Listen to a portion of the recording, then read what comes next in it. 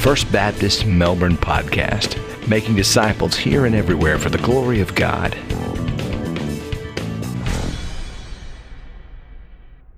If you have your Bibles today, and I hope you do you turn with me to John chapter 1. John chapter 1. In these weeks leading up to Christmas, we are talking about how when Jesus was born, God came near to us. And you know, with everything that is going on in our world, we all need to know that. We all need to keep that in mind this Christmas and always. That because God came near, He is with us. Last week, we kicked off this teaching series by looking at a story in the Old Testament of a man named Jacob who had a famous dream about a ladder and angels who were going up and down on that ladder. The Lord spoke to him in that dream and gave him incredible promises.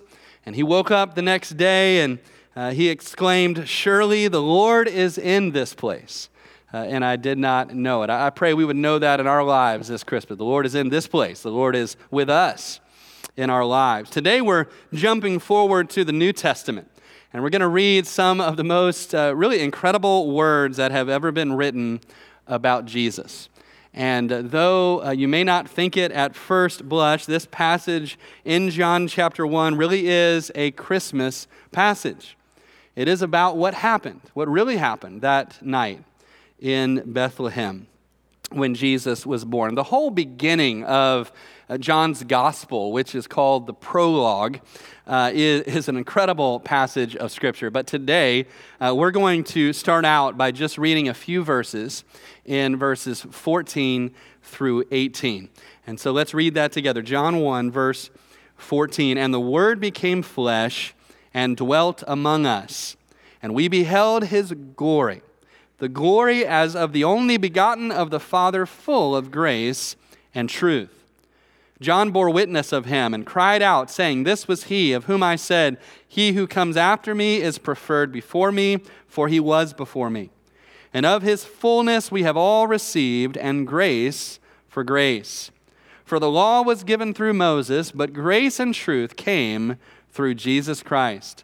No one has seen God at any time, the only begotten Son who is in the bosom of the Father. He has declared him.'" Let's pray together. Well, Father, we do thank you today for this incredible passage in your word. We pray today that you would speak to us through it by your Holy Spirit.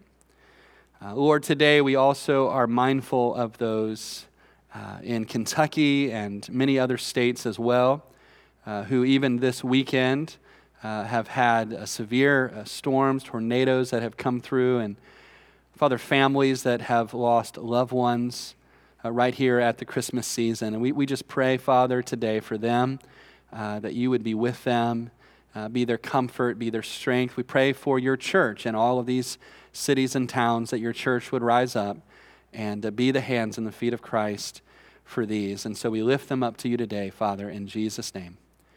Amen. Well, as we jump in here today and begin to walk through this passage, I don't know how many Buccaneer fans, how many Tampa Bay Bucks fans that we have here. I see a few hands, and you guys are riding high. I mean, just Super Bowl champions, defending champions, looking pretty good this year as well. You know, you got Tom Brady as your quarterback, and he was able to get it done. And I don't know how many of y'all remember the story. This was shortly after Tom Brady had signed with Tampa Bay. He had just moved to the Tampa Bay area, and he was trying to visit one of his coaches, his offensive coordinator, a guy named Byron Leftwich. And so he got in his car, he left his house, he drove, he parked it in the driveway, he walked up to the door, and he didn't even knock on the door, he just opened the door, he went into the house, he dropped his duffel bag down on the floor, and then he looked and saw a man sitting on the couch.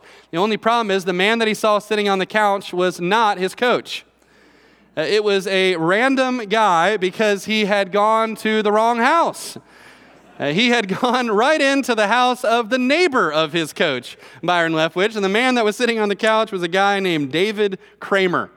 And boy, David did not expect to have a day like that. And When he was telling the story, he said as soon as Brady realized it, he said, "Oh, I'm so sorry." He picked up his duffel bag. He got out of the house as quickly as he could, almost like a quarterback trying to evade a defensive end. And but I'm sure for David Kramer, he probably didn't mind it so much, right? Just gave him a really good story to tell every single person that he ever met after that. But just imagine how strange that would have been, right? To have been David Kramer, to just be sitting there on your couch when the GOAT, right, the greatest quarterback of all time, Tom Brady, walks into your house, drops his bags on your floor, and is standing there in your living room.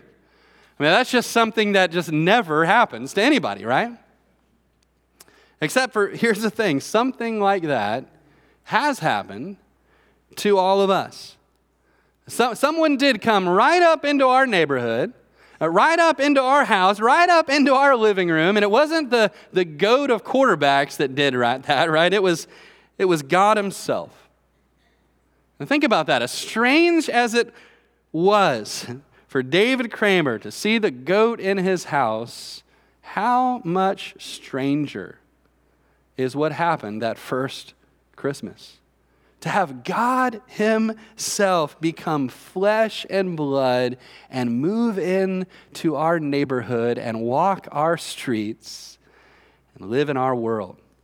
The title of the message today comes from the way the paraphrase called The Message paraphrases verse 14 of our text. It says this: "The Word became flesh and blood and moved into the neighborhood." That's what we're talking about today, that God has moved into our neighborhood starting that first Christmas night. Before we get to that, though, before we talk about what that means for us, that God moved into our neighborhood, when John uses the word there in verse 14, the Word became flesh. That's not the first time in this passage that he has used that word. You see that word in the very opening verses of this book, the very beginning of the chapter. And so look at that with me if you would. Let's start there in John 1, verse 1. We read, "In the beginning was the Word, and the Word was with God, and the Word was God. He was in the beginning with God. All things were made through him. Without him nothing was made that was made. In him was life, and the life was the light of men. And the light shines in the darkness, and the darkness did not comprehend it." There's so much packed into those opening verses. So before we come back to verses 14 through 18 and we talk about what it means for us that the Word has come near, I want to just begin today just very quickly with 5 foundational truths about who this Word is who came near to us at Christmas time. Here's the first foundational truth that comes from the very first phrase of John 1, verse 1. "In the beginning was the Word. The Word is eternal." The Word is eternal. Now that word that is translated word in our English version is the Greek word logos. And now, by no means was the Apostle John the first person to use that Greek word logos. That word had been used for centuries by the Greeks, by their philosophers, to speak about the principle behind the order that is in the universe. Of course, that word shows up. The Hebrew form of that shows up in the Old Testament. We read very often in the Old Testament scriptures about the word of the Lord.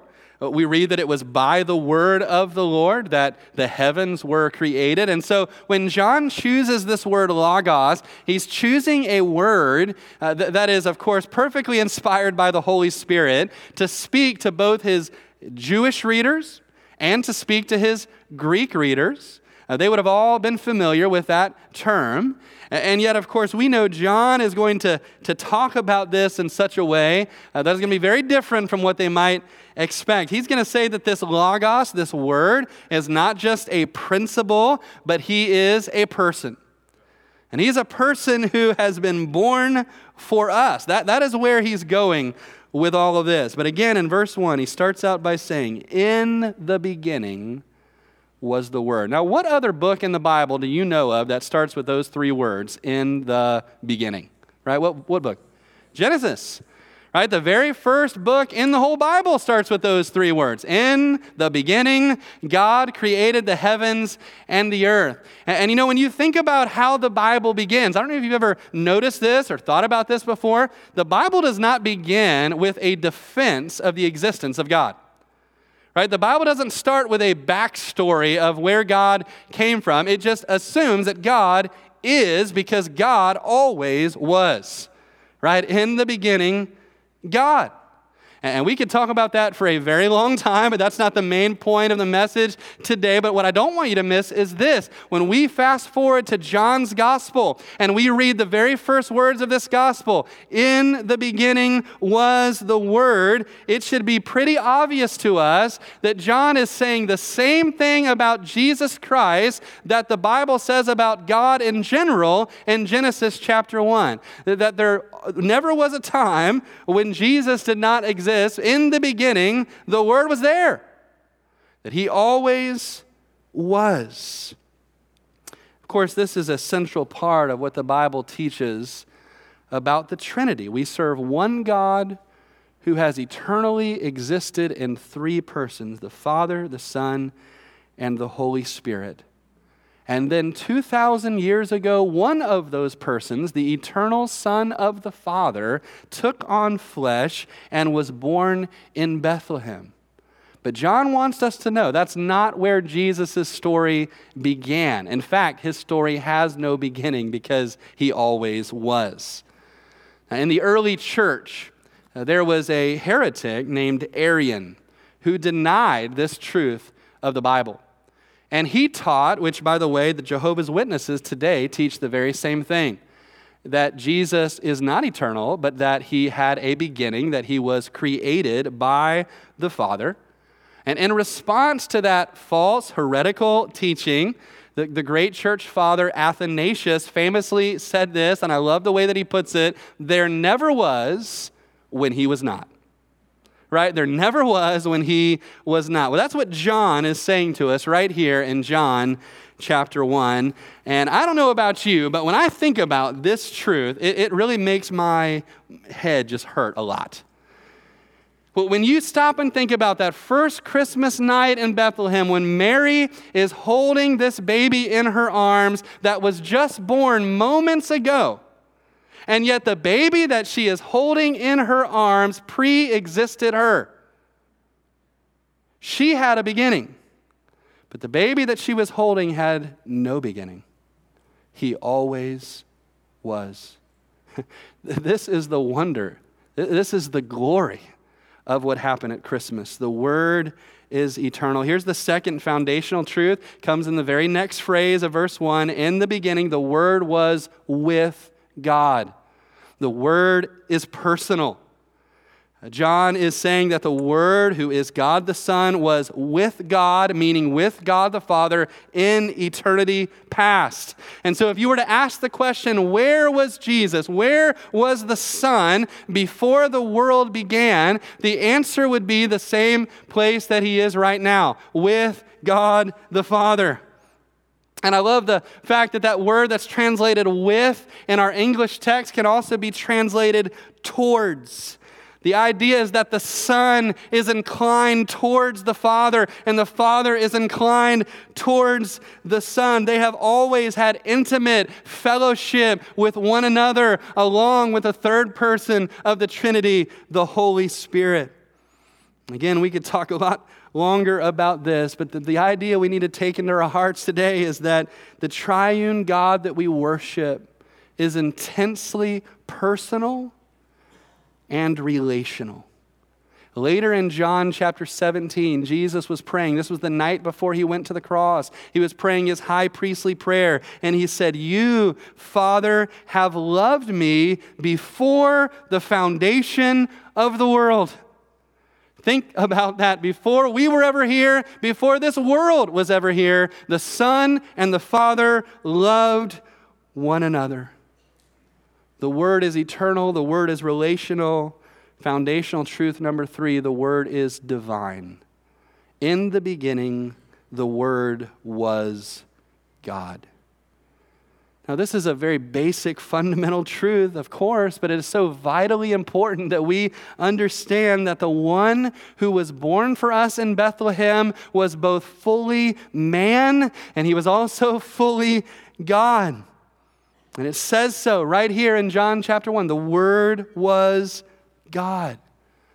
I know that there are some people, and perhaps you've even encountered some folks who will say to you, it doesn't really say anywhere in the Bible that Jesus was God. That's something that the church has made up. That's something that people just say today, but it's not really in the Bible. Well, with respect, I would just say to you that people who say that have not really read the Bible. Because all over the Bible, it clearly says that Jesus is fully God. It says so right here. Of course, some of the folks who are saying that to you may be reading from a version of the Bible, again, such as the Jehovah's Witnesses, who read from a version of the Bible that violates every known law of Greek grammar that there is, to translate a version of the Bible where they have systematically gone through and tried to make the Bible not say what the Bible clearly says, which is that Jesus is fully God. Even in John's gospel alone, there's so many instances. In John chapter 8, for example, you remember that time when Jesus was speaking to the Pharisees and he said to them, "Before Abraham was, I am." Now, where have you heard that before? At the burning bush, right? When Moses said, "What is your name?" God said to him, "Tell them I am, that I am, has sent you to them." And here you have Jesus Christ saying, "Before Abraham was, I am." And by the way, the Pharisees didn't miss that. They knew exactly what he was saying, which is why they picked up stones to try to kill him as being a blasphemer. And then in John chapter 14, Thomas said, "Lord, show us the Father." And Jesus said, "Have you been with me so long and you don't realize? If you've seen me, you have already seen the Father. In the beginning was the Word. The Word was with God. The Word was God. The Word is eternal, personal, divine." And then in verse 3, we find the fourth foundational truth. In the beginning, God created the world through the Word. The Word is the Creator. Look with me at verse 3. It says, "All things were made through Him, and without Him nothing was made that was made." All things made through Him. It's depicting Jesus as the instrument or the agent of creation, that God the Father created all things through the Son and by the Holy Spirit. And it's not just John 1 that teaches this. Hebrews 1 says the same thing, that through Him God created all the worlds. In Colossians chapter 1, we read these words. Listen to this. "For by Him all things were created that are in heaven, that are on earth, visible and invisible, whether thrones or dominions or principalities or powers. All things were created through Him and for Him. He is before all things, and in Him all things hold together." When John says here that through Jesus all things were created, he means all things were created. He means things that are large and things that are small. You think about the universe that God has made, all of the galaxies that He has made, all of the stars. The latest estimate that I heard was 10 quintillion stars.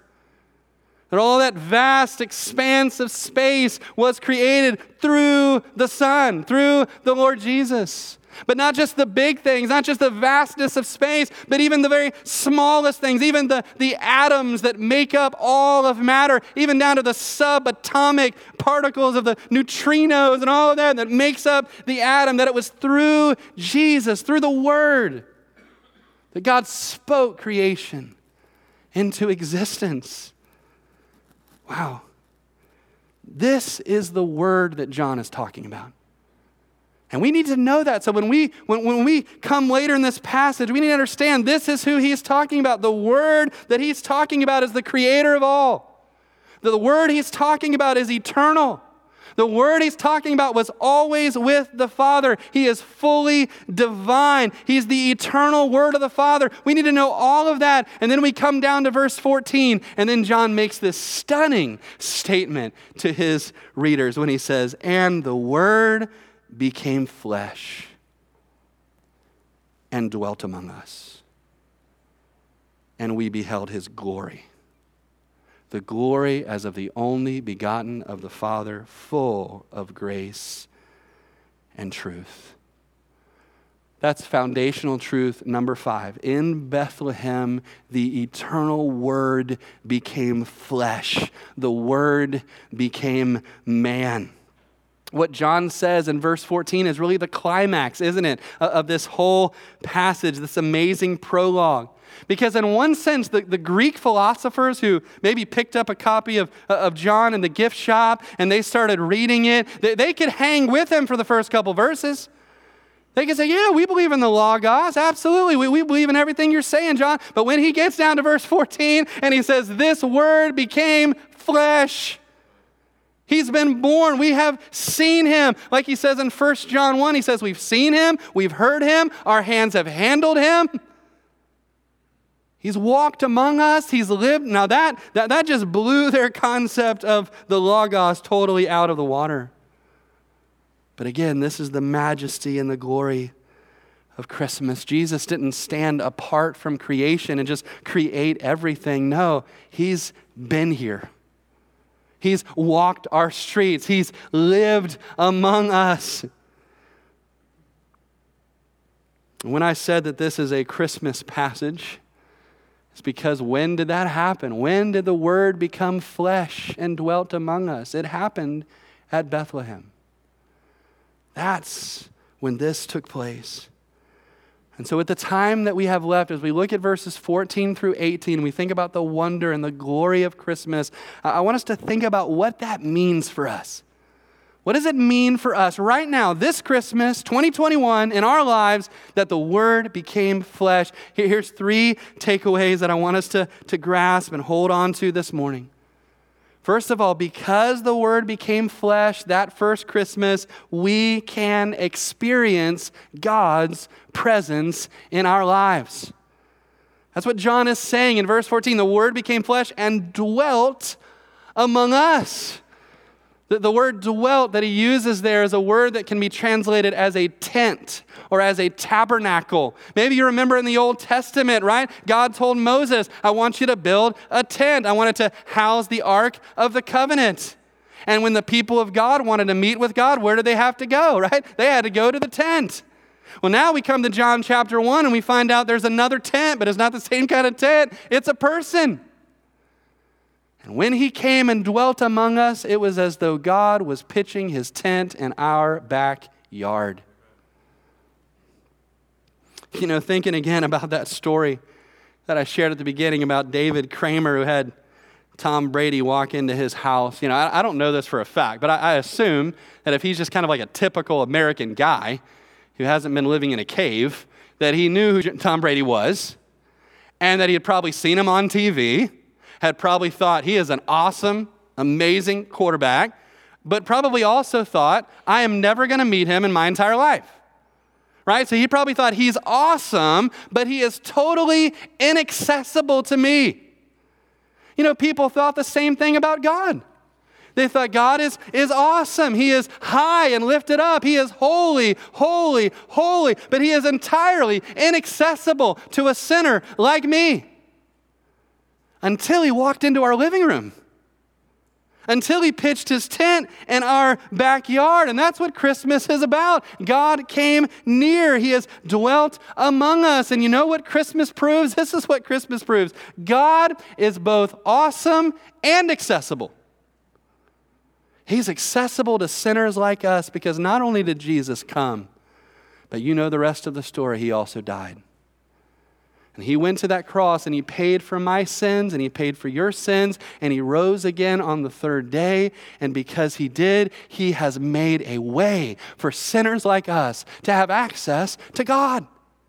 that our sins can be washed and we can come into the presence of God and have a relationship with Him and know Him. And friend, if you haven't yet trusted Christ as your Savior, I pray that you would this Christmas season.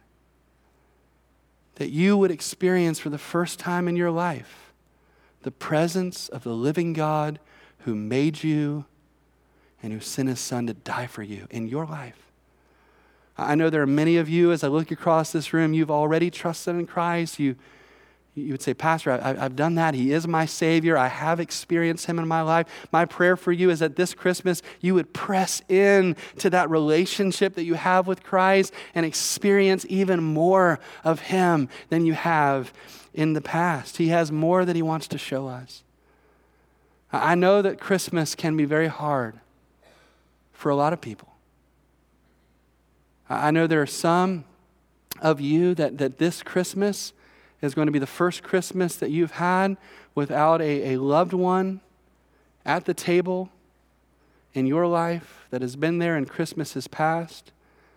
That's actually the same thing that's happening in my family this Christmas. But God is near. God has come near to us in Christ. He will be near to you. His presence will comfort you and will strengthen you as we press into our relationship with Him. Christmas has forever proved that God is awesome and He is accessible. Here's a second takeaway that I want us to see. Because the Word became flesh that first Christmas, we can also see God's glory in our lives. Really, that starts with the fact that in Jesus we can see God at all. Look at verse 18 with me. It says, "No one has seen God at any time. The only begotten Son who is in the bosom of the Father." There's that idea of that relationship between the Son and the Father again. He has declared Him. Now, when it says no one has seen God at any time, we know in the Old Testament there were people who had encounters with God, right? People who had theophanies and Christophanies, appearances of God manifested before them. And yet they did not see the fullness of the glory of God. You think about Moses, right? Moses was allowed to see God's glory as it passed by. God said, I can't show you the face of my glory, but I can show you the back of my glory. I can show you the reflection of my glory after it has already gone by. And so again, no one has seen the fullness of the glory of God except for God the Son and God the Spirit. And what we read here is that at Christmas time when Jesus came, the one who has seen the glory of God, the one who is Himself the brightness of the image of the glory of God, has come to declare Him to us. That word declare is a word that means to exegete. To exegete means to draw something out so that it's plain to see. That's actually what I seek to do every time I preach from the Scriptures, is I want to exegete the Scriptures. I want to draw out of the Scriptures what is really here so that we can understand it and understand what it means for our lives. This verse says that's what Jesus Christ is doing for us when it comes to God the Father. He is exegeting for us. He is declaring to us what God is like, because He's the one who has seen the fullness of the brightness of the glory of God. And then we come to verse 14 and we understand not only can we see God when we know Christ, but we can experience the glory of God. Look at what it says again, verse 14, "The Word became flesh and dwelt among us. We beheld His glory, the glory as of the only begotten of the Father, full of grace and truth." You know, I mentioned Moses a moment ago, and Moses had asked God a question. He had said, God, show us your what? Glory, right? Show us your glory. And God, again, allowed him to see the reflection of His glory after it had passed by. You know what's really the answer to Moses' question? When he asked God, show us your glory, the answer to Moses' question is the coming of Jesus Christ. God said, Moses, I am going to show you my glory, just not yet. You got to hold on for it. But we live on this side of the cross, and we know that glory has come. And think about how glorious He is. You know, when I think about the glory of God in the Old Testament, the glory of God at creation, The glory of God in Egypt and the 10 plagues. The glory of God at the Red Sea crossing, right? The glory of God, the pillar of cloud by day, the pillar of fire by night. You think about all the glorious manifestations of God in the Old Testament. But listen, church, the pinnacle of the revelation of the glory of God is Jesus Christ. And again, think about how glorious he is. What a glory that God would take on flesh and live among us. What a glory that God would speak to us face to face. What a glory that he would come and work miracles right in front of our eyes. What a glory that he would die for our sins on the cross. Church, what a glory that he would rise up from the dead on the third day. Here's the thing, though. We shouldn't read this passage and think, well, now Jesus has ascended to the Father, so now, the glory has come and gone. We can't experience it anymore. That's not what the Bible teaches at all. Now, the Bible says because Jesus has come, because the glory has come, now when we put our faith in Jesus and the Spirit of Christ comes to reside in our hearts, now it says in 2 Corinthians chapter 3 that we are beholding in the face of Christ the glory of God.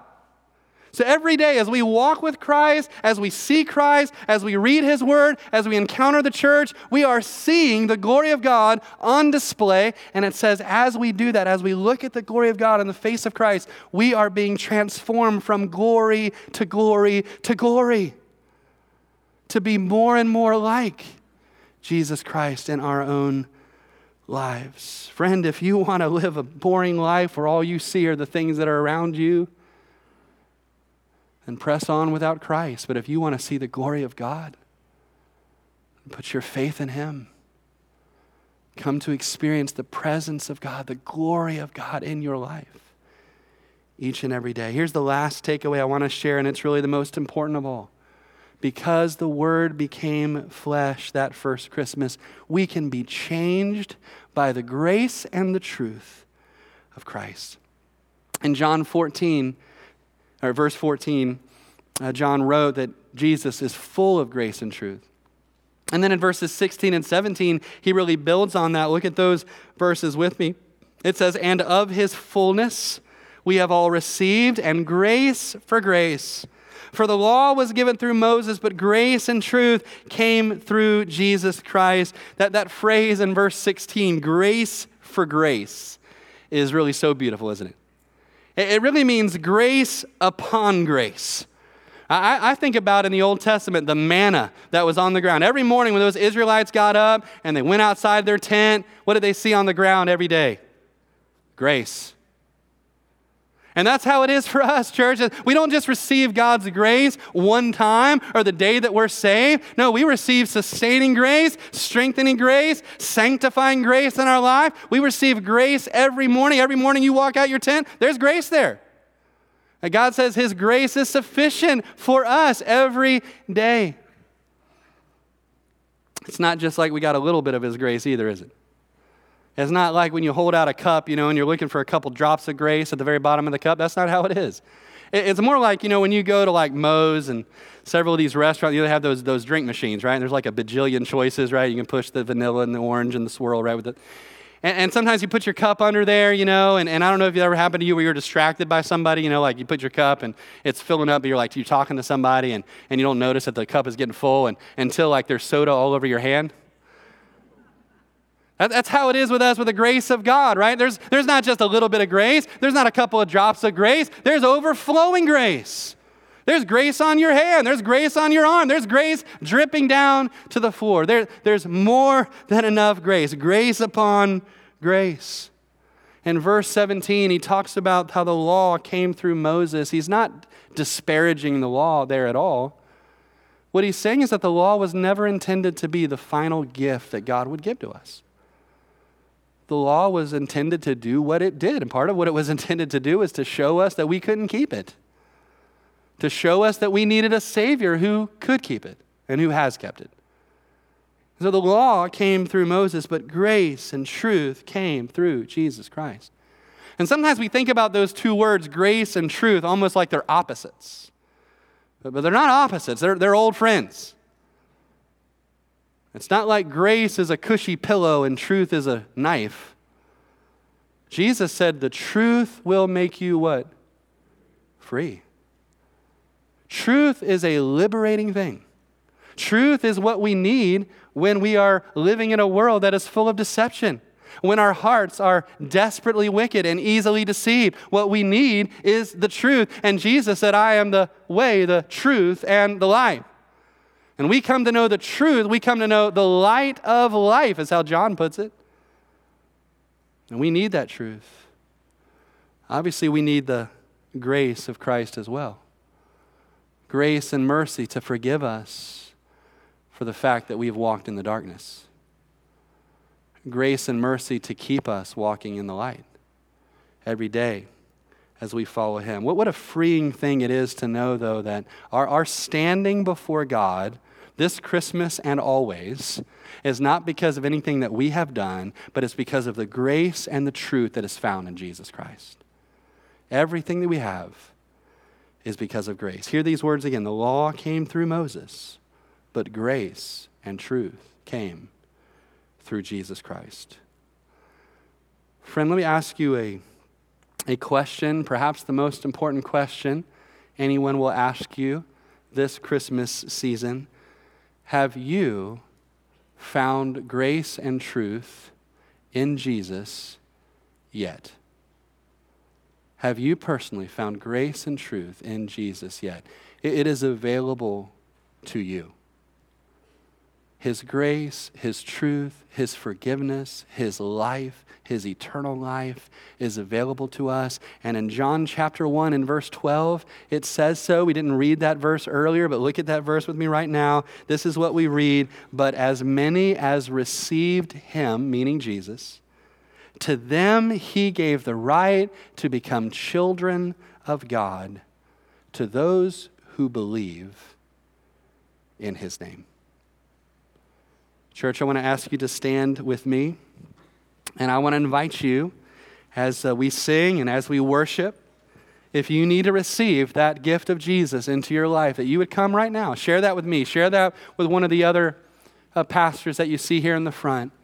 Again, we've talked today about how that first Christmas God moved into our neighborhood. Maybe this Christmas God wants to move into your heart, into your life for the very first time. And you can come this Christmas season, receive him, experience his grace and his truth in a personal way. You come as we sing together.